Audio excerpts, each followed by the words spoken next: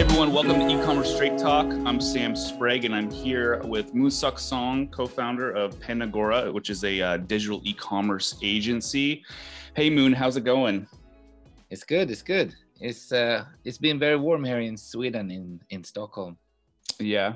It's interesting with everything that's been going on over the past year and a half to see everything that's been going on in different countries. And obviously, here in the US, we get limited amount of information about what's going on anywhere else. So with Northern Europe, how did you guys fare during the pandemic?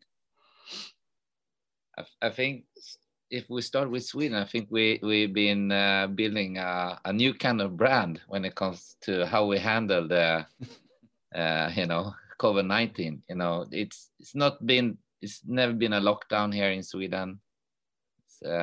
It's been a lot of up to each and everyone to take their own responsibility to stay home or walk out or whatever you want to do. So I think we have taken a lot of heat for that policy, but it's not over yet. And let's see which strategy that has been working, Yeah. Well, I mean, even with the Delta variant, we've had clients who've they've gotten it, right? There's parts of their team have gotten it and they've been out for a week. It's very interesting to see sort of what's going on again with all this. So now Panagora, you guys deal in the e-commerce space like we do, primarily there in Northern Europe. So tell me a little bit more about that. I mean, we started year 2001, so it's been around 20 years now, working as consultants for, B2C e-commerce startups mostly. And we started completely random, spring 2001, around .com crash. So working with e-commerce and try to sell fashion online was maybe categorized as one of the most stupid idea ever. But we were lucky to, run into a small retailer called Sneakers and Stuff selling limited Nike and Adidas sneakers, those collectible sneakers. Yeah. And we still work with them today. And I would say long story short, working with startups and work together for many years has taken companies from 0 to 150 million euro online, something like that. And we learned a lot working together with a bunch of these companies. We've been involved in 17 of top 100 biggest B2C stores ranked by revenue here in Sweden. And again, Sweden is less than 1% of the global e-commerce revenues. Yeah, so it's a small market. But the key to success for our clients has been they are very niche, and because they're niched, they can do cross-border e-commerce. So I think we launched Sneakers and Stuff in an English version 1 year later, 2002, and sign a contract with UPS and shipping to every country in the world and see who's want to buy a couple of sneakers. And so there was no real grand vision or amazing strategy behind all these years of e-commerce. It was just struggling our way forward, trying to make a living. That's how it started. Interesting. Yeah. And I know, you and I have talked in the past, and I found it very fascinating, even with the brands that we talk to when we talk about getting into other markets, Australia being one, obviously, US, Canada, Mexico, and then the UK, but very rarely is it we're ever talking about Northern Europe, right? It's just not even a thought to get into that market. So, I mean, what would you say, how would you determine if a brand or, a company should get into Northern Europe, or how would you know if they would be successful or not? And that's a good question. I mean, if we start backwards, Amazon launched their first local warehouse quite recently, like a year ago. And I think if you look how Amazon rolled out in Europe, they start with, Germany, UK, and France, the big three economies in Europe. And if you I think one reason why they come so late to a country like Sweden is we are such a small market. And actually they roll out Amazon Prime, I mean the video Prime before the actual marketplace, even though of course the cross-border e-commerce has been around for many years. So from a marketing perspective, I would say 2/3 of the digital marketing budget is Facebook and Google. So you can use the same toolbox in Europe, mid-Europe, as in Sweden or in US. But it's a rational consumer in Sweden. I think like price comparison sites has always been around. You know, is a rational consumer. If they can buy a similar product for the best price and the best consumer experience, I think, and if you can offer that, you're all good. I think it's been very hard for companies in Sweden to understand how big cross-border e-commerce truly is in Sweden. We know that the digital transformation in Sweden before Corona was about, let me see if I get this right, 11% of the total retail revenue has been digitalized. That is quite low. I think the global average at that time was about 14%. Yeah. And I think after last year, 2020, we increased the speed and we're around 14%, but then the rest of the world has increased as well. So we're still behind the global average. So I think the vertical that is most mature in Sweden is books. So it's about 50%, equal to toys and that vertical in US, I think. And if you add streaming, it's about 65%.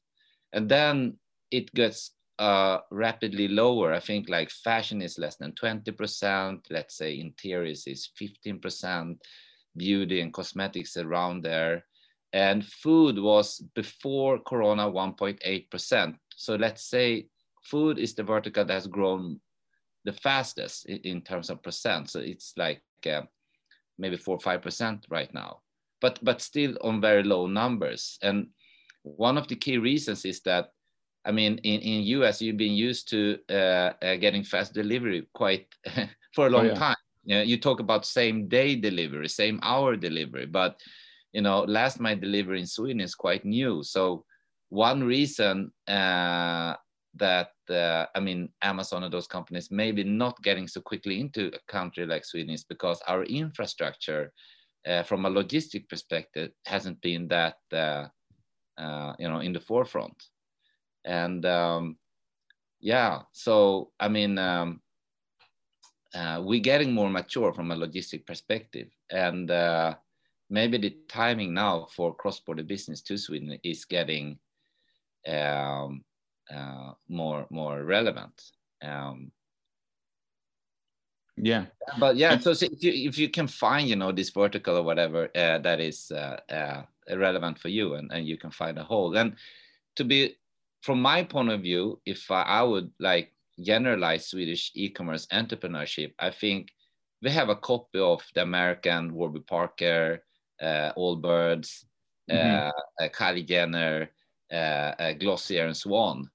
They're like US has always created a good portion of first wave brands and success stories that inspired entrepreneurs here. And because they are not flying over directly to Sweden as a next tier, giving Swedish entrepreneurs a lot of time to copy them and grow locally. So I think that the big fear Swedish entrepreneurs has is that we have to quickly grow from Sweden cross-border to mid-Europe and other countries before you come to us. And yeah, because you're in many ways, not always, but in many ways, the original comes from the States. Well, and I can tell you from experience working with companies and brands from Eastern Europe and Central Europe, it's tough because we've done that same exact model, right? Where it's just like be fast, spend a lot of money and be fast to break into the market. And sometimes it works and sometimes it just burns and dies out, you know. It's very interesting to see that, you know. It's especially with, you know, and like I was saying, it's just the thought process isn't there to be like, hey, we should look into these other markets to get into. It's just not even a thought. It's like you have a couple of markets that everyone thinks about, and that's it. And I'm curious to get into a little bit more of that too, because I know that you and I spoke about like South Korea and shipping products and moving products through allied nations and those tax incentives. Um, you know, it's is that similar in Sweden as well? Yeah, I mean, basically, the company valuations in Sweden is usually lower than the exact company in US. The macroeconomy is just smaller here in Sweden. So usually we don't have enough, we don't have similar fundings as the US companies get. So they need to find other tricks in the book to grow globally faster. So the wholesale business is still quite big among startups to build brand awareness with global retailers. And because, especially in fashion industry, which is still having a huge global obsolete business model with local distributors and agencies as middle hands pushing up the retail price, means that a lot of the global brands in Asia has a higher retail price because of more middle hands. So if a European or an American retailer starts marketing in Asia without any discount, full price, they're usually 30% cheaper. And if you just explain that to the local crowd in Korea, for example, the retailers is usually step one. They're like the first wave that builds brand awareness for a lot of brands and a lot of small Swedish brands. And that increased brand awareness is then, you know, the standard trick in the book that getting search volume in, but because Google has such a small market share of product search in Korea, Naver, which is dominating there, you need to work with them. So it's just a lack of working with that tool, Naver, instead of Google, that is creating missed opportunities. So for the last 4 or 5 years, we've been trying to, you know, fill the gaps there. Same strategy, just different toolbox. And if I guess, like the biggest European fashion retailers, their secret sauce has been getting into Asia like this, but not doing so much PR about it because they want to keep it quiet, because the local distributors and agencies are getting furious, trying to understand why they're losing so much sales without seeing any offline stores opening up. Interesting. Yeah. And I'm curious as if you've seen any shift. Obviously, you know, when we're looking at the macro picture, just the change in e-commerce shifting, you said from like 11% to 14% of total revenue. But are you seeing any other major trends sort of start to shift, more specifically to like Northern Europe or even Southeast Asia? I think what we're trying, Northern Europe to Southeast Asia, I think from a company perspective, they're really eager to get there. But, you know, like to start with, a lot of brands in Sweden and Northern Europe, they want to start with China. But the problem with entering China as an isolated internet, you know, they have their own ecosystem, is that they it's like going back 20 years in time when eBay was like one of the destinations, and Amazon and so on. It's like, it was like the gatekeepers to the consumers, and you have Tmall, Alibaba, JD, and similar kind of gatekeepers in China. Who knows what's going to happen in the future? But the point is, if you look who's creating trends in A-PAC, it's more, if Japan was the leader in the 80s and 90s, I think Korea is taking over the lead, creating trends with K something. They have K movies, K drama, K pop, K beauty, and so on. And a lot of the celebrities from Korea is the biggest influencers in all of Asia these days. And one, it's like a lack of knowledge here, I think, because booming in China doesn't mean you're booming in all of APAC, but booming in Korea can mean that you're booming all of APAC. So even if China is the largest e-commerce revenue market in the world, Korea is still, I think, about to go from rank 7 to 4th place, because pre-corona, 22% was transformed to e-commerce of all retail revenue, about the same percentage as in China. And but it was the first country with 5G in the world. And I think transformation when it comes to fashion goods has the highest transformation of all countries in the world. It's a majority online. So Korea in many ways is a good country to enter. And also the consumer behavior among Koreans are emotionally driven. If you compare them to Japanese consumer who's super rational and risk minimizing, Koreans are risk maximizing and super emotional. So they're not that loyal, but they make a quick change. Yeah. And you know, like Europe or Northern Europe, they're entering Asia and try to enter Asia in many ways. If you're going back in time, H&M and IKEA pretty much was the first companies to build like the Nordic aesthetics in design and lifestyle, creating a dream that everyone in the Nordics, they're equal, it's transparent, clean air, clean water, work-life balance, gender equality, and so on. So they have that like dream about our area on the map. But you know, no one in Seoul or in Tokyo live in a big house with a garden and have an extra country house, you know. So when they like docking into our dream these days, they're like buying something from IKEA and a lamp from Denmark, whatever it is, and create their small bed corner and Instagram that, and that's their piece of Scandinavia. And thanks to companies like IKEA and H&M creating this first wave of interest of Scandinavian aesthetics, we can come with all new brands now from Scandinavia, creating a second wave, curating the table or the fashion uniform that IKEA and H&M is.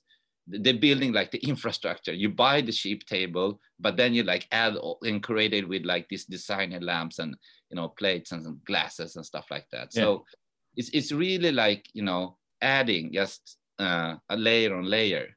But the thing is, every country in the Nordics except like Norway is a part of European Union. So European Union has this free trade agreement with Korea. So everything below $150 is free of VAT and taxes. But the thing is, there wouldn't be a South Korea without the US Army and you know, General MacArthur entering Korea back in the days.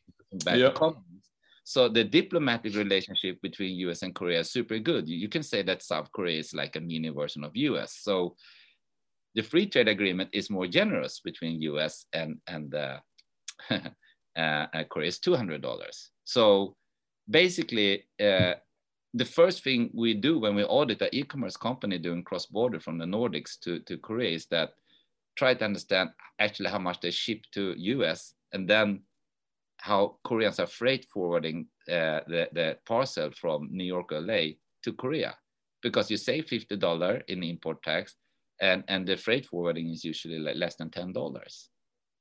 So that is like data that not everyone is seeing. They see like, oh, we sell so much to US, but then it's Korean or Asians, you know, shipping over. No, absolutely, and especially after, you know, the past 4 or 5 years, you know, with the changes and tariffs and stuff like that, we can see a lot of movement, even into, you know, like you're saying, Korea and even Vietnam and just the movement of products. You know, they may not be coming directly from China, but indirectly they are. Would you say, as like, say if you're an American brand and you're looking to get to sort of expand globally, and more specifically to like Asia, would you look at South Korea as a stepping stone? Like, hey, if we can maximize this market, it'll help us break out into the rest of Asia. Oh yes, yes, totally. I mean, like it's one of the fastest countries in all of APAC to respond to new brands and products. And the bonus, if you are a number one hit, you can scale super quick and use that to scale in other Asian markets. Interesting. Cool. That's pretty interesting data. Like you're saying, no one would even know to look at it like that, right? How would you decide to break this out? Like I said, even the brands we work with is primarily like, hey, how can we get into the UK? How can we get into Australia? Because I think what they see is they see it as, they look at the US market like, hey, we're successful here, and we even are a little successful in Canada. Therefore, let's look at similar markets. Okay, we're the next two, talking tier one, Australia and UK, but you still have a lot to deal with there. Even breaking into the UK, it's talking about how the different kinds of partners you got to deal with, and then the taxes involved and all the costs associated with that. On top of that, the regulations and everything. But to look at Asia, and I think a lot of brands just look at Asia and be like, China owns Asia. Like, I don't even want to touch it. But to look at it from a perspective of, hey, if you could get into South Korea and make them love your products and your brand, that will then resonate with the rest of like what you're talking about, APAC. So looking at all these sort of benefits and moving into, like we're talking about Northern Europe and Asia, what are some of the bigger challenges, more specifically to like Northern Europe, for a brand to get in there? I mean, first is like how to build brand awareness.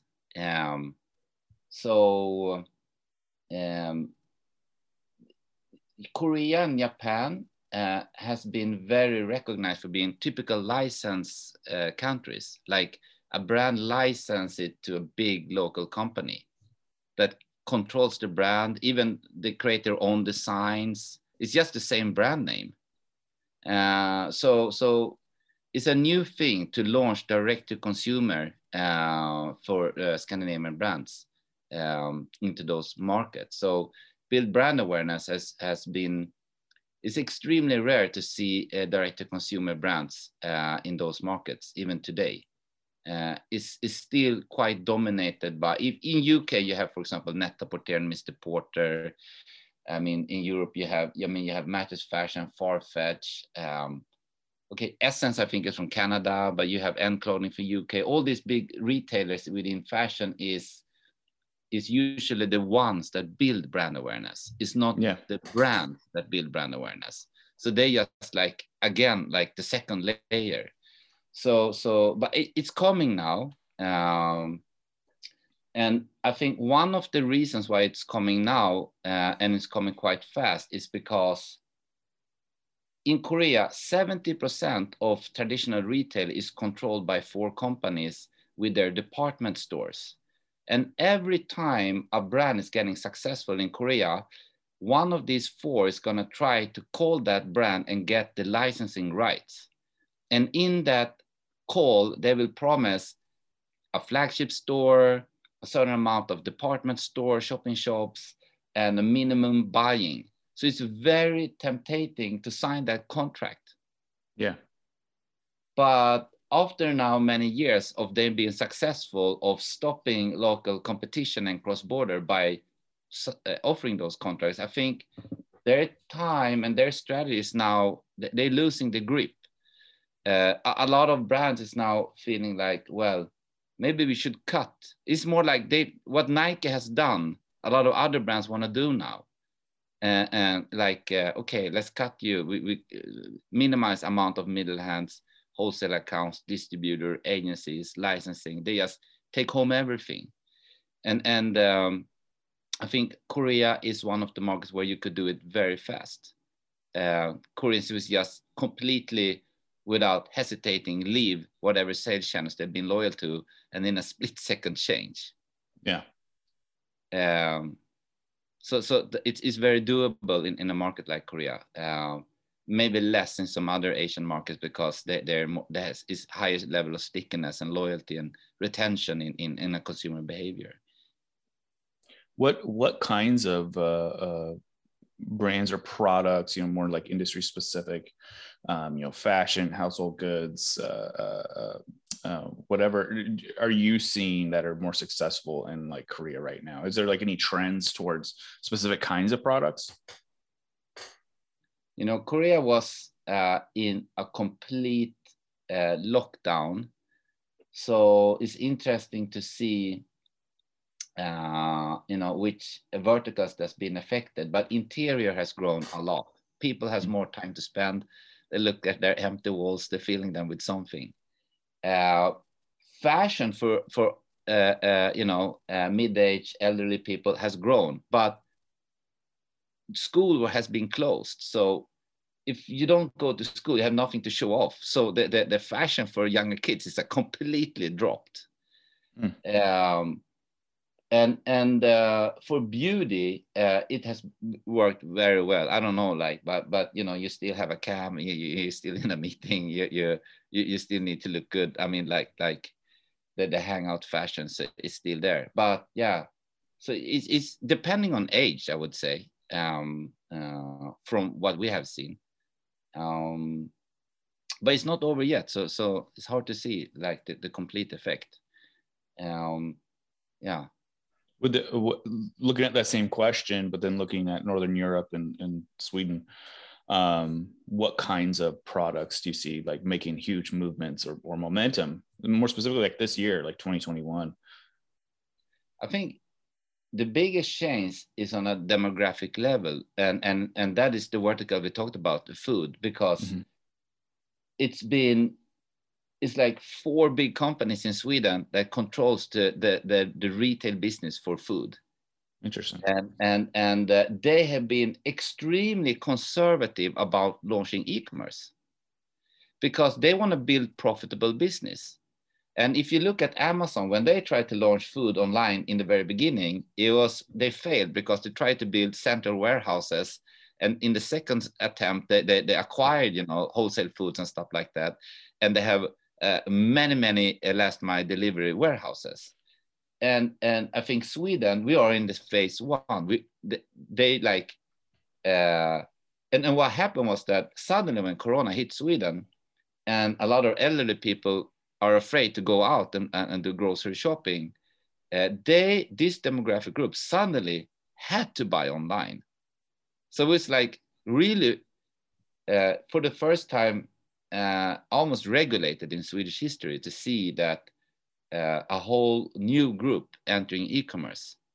And that matching was not really matching with a really big forced conservative attempt, not having a full-blown e-commerce. So the few e-commerce players that were out there, they were like became super busy and grown very fast.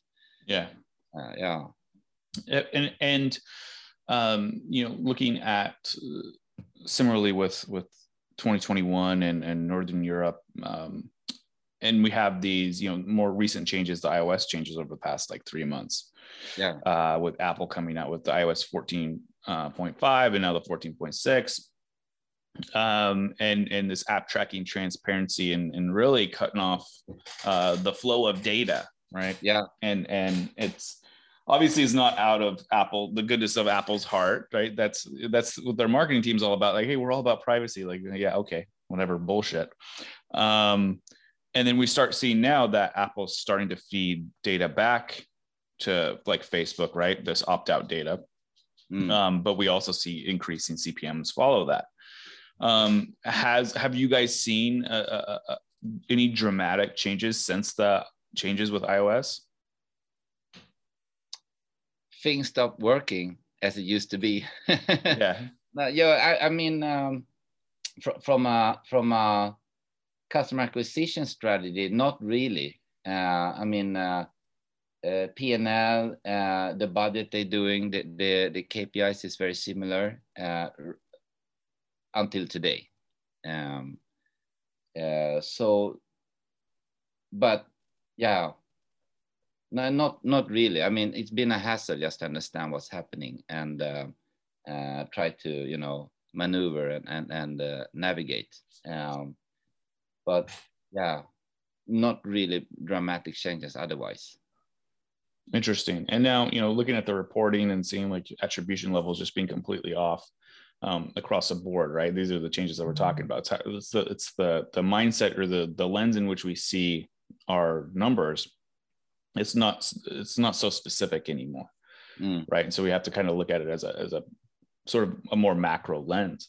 But then also looking at this shift to e-commerce. This, like you're saying, it was 11% pre-pandemic, it's around 14% now in Sweden.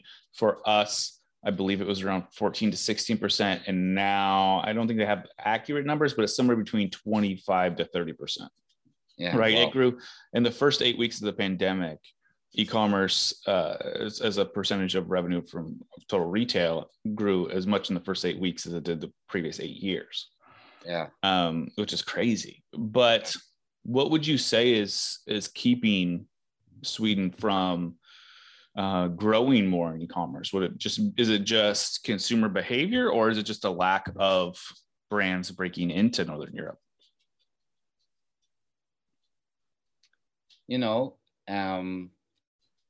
I would say Swedish people are very proud talking about our history, how innovative we have been. I mean, imagine we kind of invented the mobile phone. We were really pioneers when it came to rolling out the first generations of 2G, 3G, and so on. But today, we don't really have 5G even yet. So I don't know the exact reasons why the speed of internet isn't the best in the world in Sweden when we were in the forefront in the very beginning, like Korea. Yeah.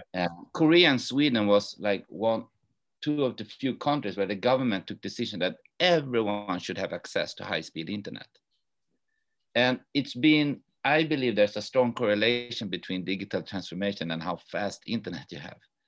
And if we don't have the speed, we're losing in transformation. I think what Sweden, the mechanism behind the transformation in Sweden has been the same in every country, availability, price transparency. But when it comes to energy and logistics, we has been really bad because we had one company owned by the government that controlled the market pretty much. Interesting.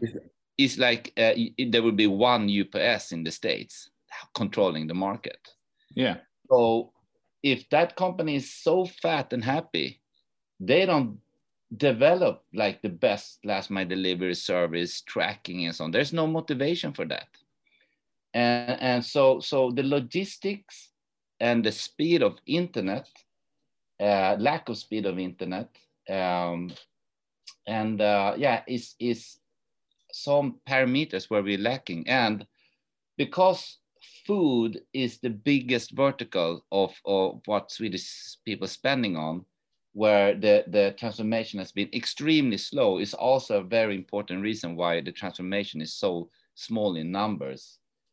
I mean, Sweden total retail spend is about 75 billion euro, and a little bit more than 10%, 14% of that is now online. And that number in online revenue is what Amazon had in online annual sales, I think around 2004. Yeah. And,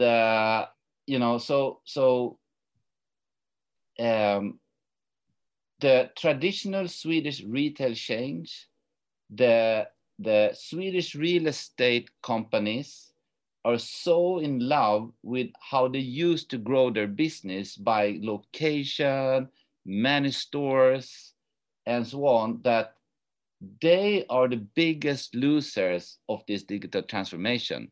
Look at even H&M, how many stores they're about to close.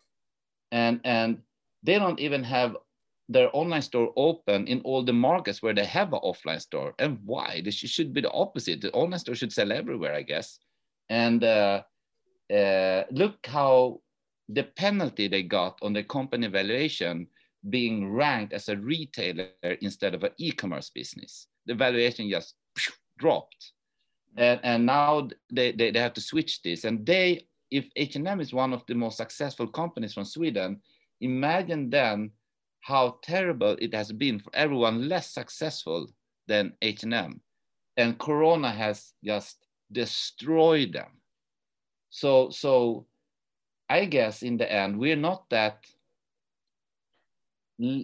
open-minded here. Or we just have the wrong people sitting in the boards of these retail companies, having like, you've been working in this company. I shouldn't say too much, but the thing is like, they're dying, and that's obvious. But you. There's hope, there's a new breed of entrepreneurs coming up. So yeah. Interesting. Yeah, and yeah, obviously I won't have you dive any deeper into that. But when looking at how people do their shopping online, in Northern Europe and in Korea, and we're talking about Amazon and Alibaba, and like you're saying, the majority of these retail stores, what are sort of the main traffic sources to go after? Is it like here in the US where it's Google and Facebook, Amazon, Walmart, like that? Yeah. Or are there different avenues to approach acquisition? I mean, Google and Facebook and their whole portfolio of channels is completely dominating here in the Nordics. Absolutely. They won the race, killed every media company that we have. We have traditional media companies, but their printing volume of paper is decreasing. Their ability to convert their digital traffic into retail transaction is not best in class. They get their main revenue today from like local version of eBay and stuff like that. That creates massive revenue for them. Without that, they would be completely destroyed as well. So I mean, like we have successful tech companies in Sweden, like Spotify. I don't know, they have like 250 million subscribers, maybe, or something. And I don't know, like 150, 180 million paying or something. I mean, they have a bigger reach than the biggest like media companies we have in the Nordics. And it's like a 15-year-old company or something. So compared to like 100 to 200-year-old companies. So, I mean, like a few companies just took the whole digital crowd, and the few media companies that we still have that is reaching 20% of the Swedish population by news and stuff is still struggling how to find an e-commerce business. So I mean, like, you think about this, like back in the days when you could actually look into Alexa and look at the top ranking sites, you can see that Google and YouTube usually is very high up here in Sweden. But also competing with them is like the newspapers. So for like the last 20 years, the biggest sites in Sweden has been newspapers, and I guess it's maybe a similar trend in other countries. But how come these media companies has been so unwilling to build e-commerce business of that traffic with different ads, products, building their own e-commerce marketplaces? Because like, these companies has for 100 years delivered that newspaper to every single corner, and Sweden is by area a huge country. I mean, it's a mega big country, but we're only 10 million people. So I don't know why we have a problem finding a way where we should live. Anyway, that's a different topic. But the best logistic business we have is those who's delivering newspapers to every apartment and house. Even a country house in some small island will get their newspaper. They could use that infrastructure to deliver a package of fashion or food or whatever. But of some strange reason, they haven't done it. Like the companies who have the whole ecosystem that everyone dreams about and the marketplace is building by themselves, the media companies in the Nordics had. Now, actually, it is shifting a little bit. Like they in Norway is a company like having 10,000 distribution places for newspaper, where e-commerce companies can leave their parcel and they reverse the whole flow. So they pick up the parcel instead of distribution newspaper, bring it to the central warehouse, and the next day deliver it to the houses. So it's a next day delivery concept, and is one of the most popular shipping methods. But it just started like quite recently. So, but imagine if the newspapers would have pulled this off earlier. So like the pitch to the newspapers has been like, with reaching 20% of the population, why don't you like start your own e-commerce business and then add, connect that with your logistic business and kill it, especially during Corona, you know, like you could have delivered, you know, bread, toilet paper, whatever, you know. Yeah. No, but, absolutely. And like look at Sweden. Another thing that is, I think, unique. I think we have the highest penetration of Apple products per capita in the world. I think like we're the most loyal country in the world to Apple. It's like 70% of Swedish people has like an iPhone or something like that. Wow. It's completely dominating. But listen to this. Why doesn't we, if we buy the everything except the smart speaker? Like, why do Swedish people really believe that having an iPhone by your bed isn't listening to you? Do we have like integrity problem with a smart speaker? I don't know. It's like an instant block. Smart speakers has zero penetration in this country, just a small bit, and that was the second, like if you talk with every journalist in this big media thing, you know, they record like this. They do audio. Yeah. So why they take that audio and typewrite that to a text instead of distribute a smart speaker by themselves with all the news? Because Swedish people actually trust the brands from the media companies. They listen to the news, they read the news. They would maybe accept that speaker in their home because they're skeptical to that Apple, Amazon speaker listening and so on. But they can sleep with their phone, of course, because that's not the same thing.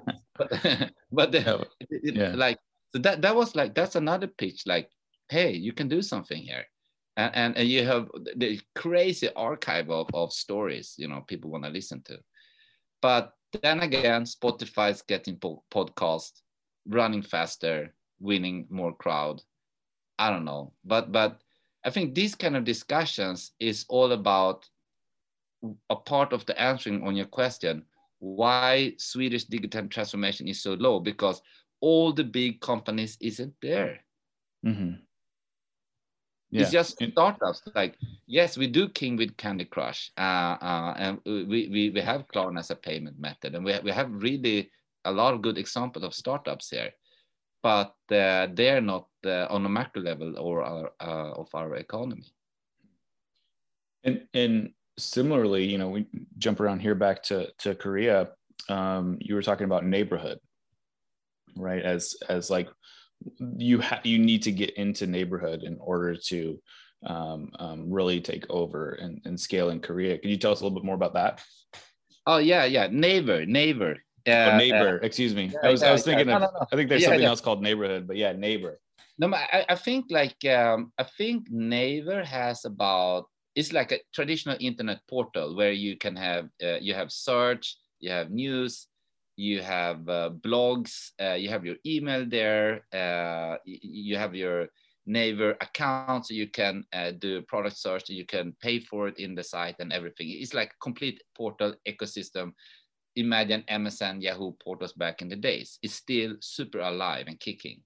I think they have about 80% of the market share in searches. It's pretty much you wake up and you look at neighbor and you read the news. It's like that's the consumer behavior. And neighbor actually launched a copy of WhatsApp, but it was a failure in Korea, but it's the biggest app for chatting in Japan of some strange reason, and the name of that app is Line. It was another copy of WhatsApp in Korea that took, I would say, 98% of the Korean population, and the name is Kakao Talk, and Kakao means like close. So those two are like the complete dominating channels. After Naver, until quite recently, there were two other search engines, Daum and Nate, before Google. But I think like Google has about 20% of the market share for more smartphones. You know, Android, Samsung is completely mega big and stuff like that. But yeah. But every time when we try to talk with the local marketing team in Korea and we try to convince them we have to work more with Google or something, they're like, yeah, well, maybe later. So even when we look at the numbers, we can still get some, revenue from those channels, but they're still so much more focused on Naver and another channel, and that's Instagram. Instagram has been super successful in Korea, but I don't know. I mean, like of more than 1 million accounts on Instagram with more than 1 million followers, a recent portion of them are in Korea, I think, and they are getting sponsored all the time. So people doesn't believe when they do product placement. Then again, Naver feels a very relevant function because the user scenario is that you see something on Instagram, then you go to Naver, and they have like something called like cafe. It's like, did you see this influencer? She was talking about that. I think it's fake. And then the marketing team is like, no, it's really good. And by the way, here's a campaign code. Yeah, are you sure about that? And then you have to ask that influencer to drop like a video tutorial, like, yeah, this is how I enter this shop, ABC, and this is how you put it in the basket. This is the shipping experience. This is the unboxing experience. Look at this, and there's a video and 50 pictures. And they're like, wow, it looks so real, actually. Yeah, here's your campaign code. Why don't you try? Okay, I'm gonna try. And then with enough gravity of threads, you're building SEO. And then if your brand is protected and registered in Korea, you can start to buy brand ads together with that. And that's pretty much how you start building enough of ads and content in that portal for your brand and try to build traffic and revenue. It's a very mechanical. And then there's something called blogs, and in Korea they call power blogs that you hire to write reviews and stuff like that. So yeah, it's very mechanical. And you have to use a lot of tricks. Koreans are very price sensitive. So there are apps in Naver that actually calculating the retail price plus shipping price exactly. So Koreans are always calculating the total price. Mm-hmm. And Korea is one of the few countries, I think, where you doesn't get rewarded by localizing your site in terms of language, currency, and payment methods, because Koreans of some strange reason think that's making the experience more expensive. Interesting. So, yeah. So like, I mean, while in Japan, 4% of the population of 127 million people talk fluent English, and they're risk minimizing, you don't only need to completely translate, you have to proofread, which took me years to understand what it actually is, but it's like complete correct Japanese language, not only translated. So it has to be on brand and completely different user scenarios we do. I mean, Instagram again, super big in Japan, but then they go to the site, they read about your brand, they sign up on the newsletter, they want to see 2 free newsletter, and this would take 2 weeks, and then they are like, okay, you're for real, and they will make their individual decision and make a transaction. While in Korea, it's a group decision and you make a transaction. So Koreans are more like a wolf pack, and I think Japan as economy has been richer for a longer time. Korea was poorer than Ghana 50 years ago and now rank 11 by GDP. but Japan has been a mature economy for such a long time. So I think you have every subculture in Japan represented. You can find Elvis Presley community, the Beatles community, a Prodigy breakbeat. You can find every subculture of hip hop vertical there, every reggae, whatever you can imagine, you have that subculture redefined, reinvented in Japan, but not in Korea, because in Korea, the parents has worked hard, forcing the kids to study hard. So there's no time to develop any kind of hobby and special interest. So when you get out there to work, well, you don't know much about, hobby or anything. So if there's an influencer, and influence in Korea means successful. So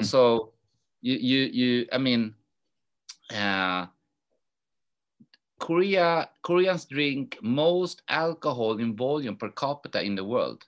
And the two companies biggest in producing alcohol by volume in the world are Koreans, and their export is less than 5%. And these green bottles, they're called soju. And when you turn around that bottle, by the way, it costs only $2 to buy one of these quarter bottles. It's not that heavy alcohol. But the point is that on the backside is you always a celebrity, like Olympic winner, Oscar winner, someone super billionaire, whatever. And that's how the Korean mindset has been for a very long time. It's starting to change. The subculture is entering the Korean scene, but for extremely long time, in modern perspective, it's been a wolf pack. Whatever most successful person says, go with that. That's why you have this mega trends in Korea, like go left and wow, it's like this, but it's like oh, bam. While in Japan, it's more like da na na na na na na na na na na na, but forever up, but slowly. Yeah, no, that's crazy. No, and I hope this gives everyone listening some ideas, and this is why I wanted to talk to you today, right? We're talking about just these other markets to break into that are there, they're ripe for the picking, and yet we still don't utilize them enough. And so, I wanted to thank you today for hopping on with me. Why don't you let everyone know where they can find you online? Just search on me on LinkedIn, Monsuk Song. I think that's the best way. Awesome. Hey, well, thanks for talking to me today there, Moon.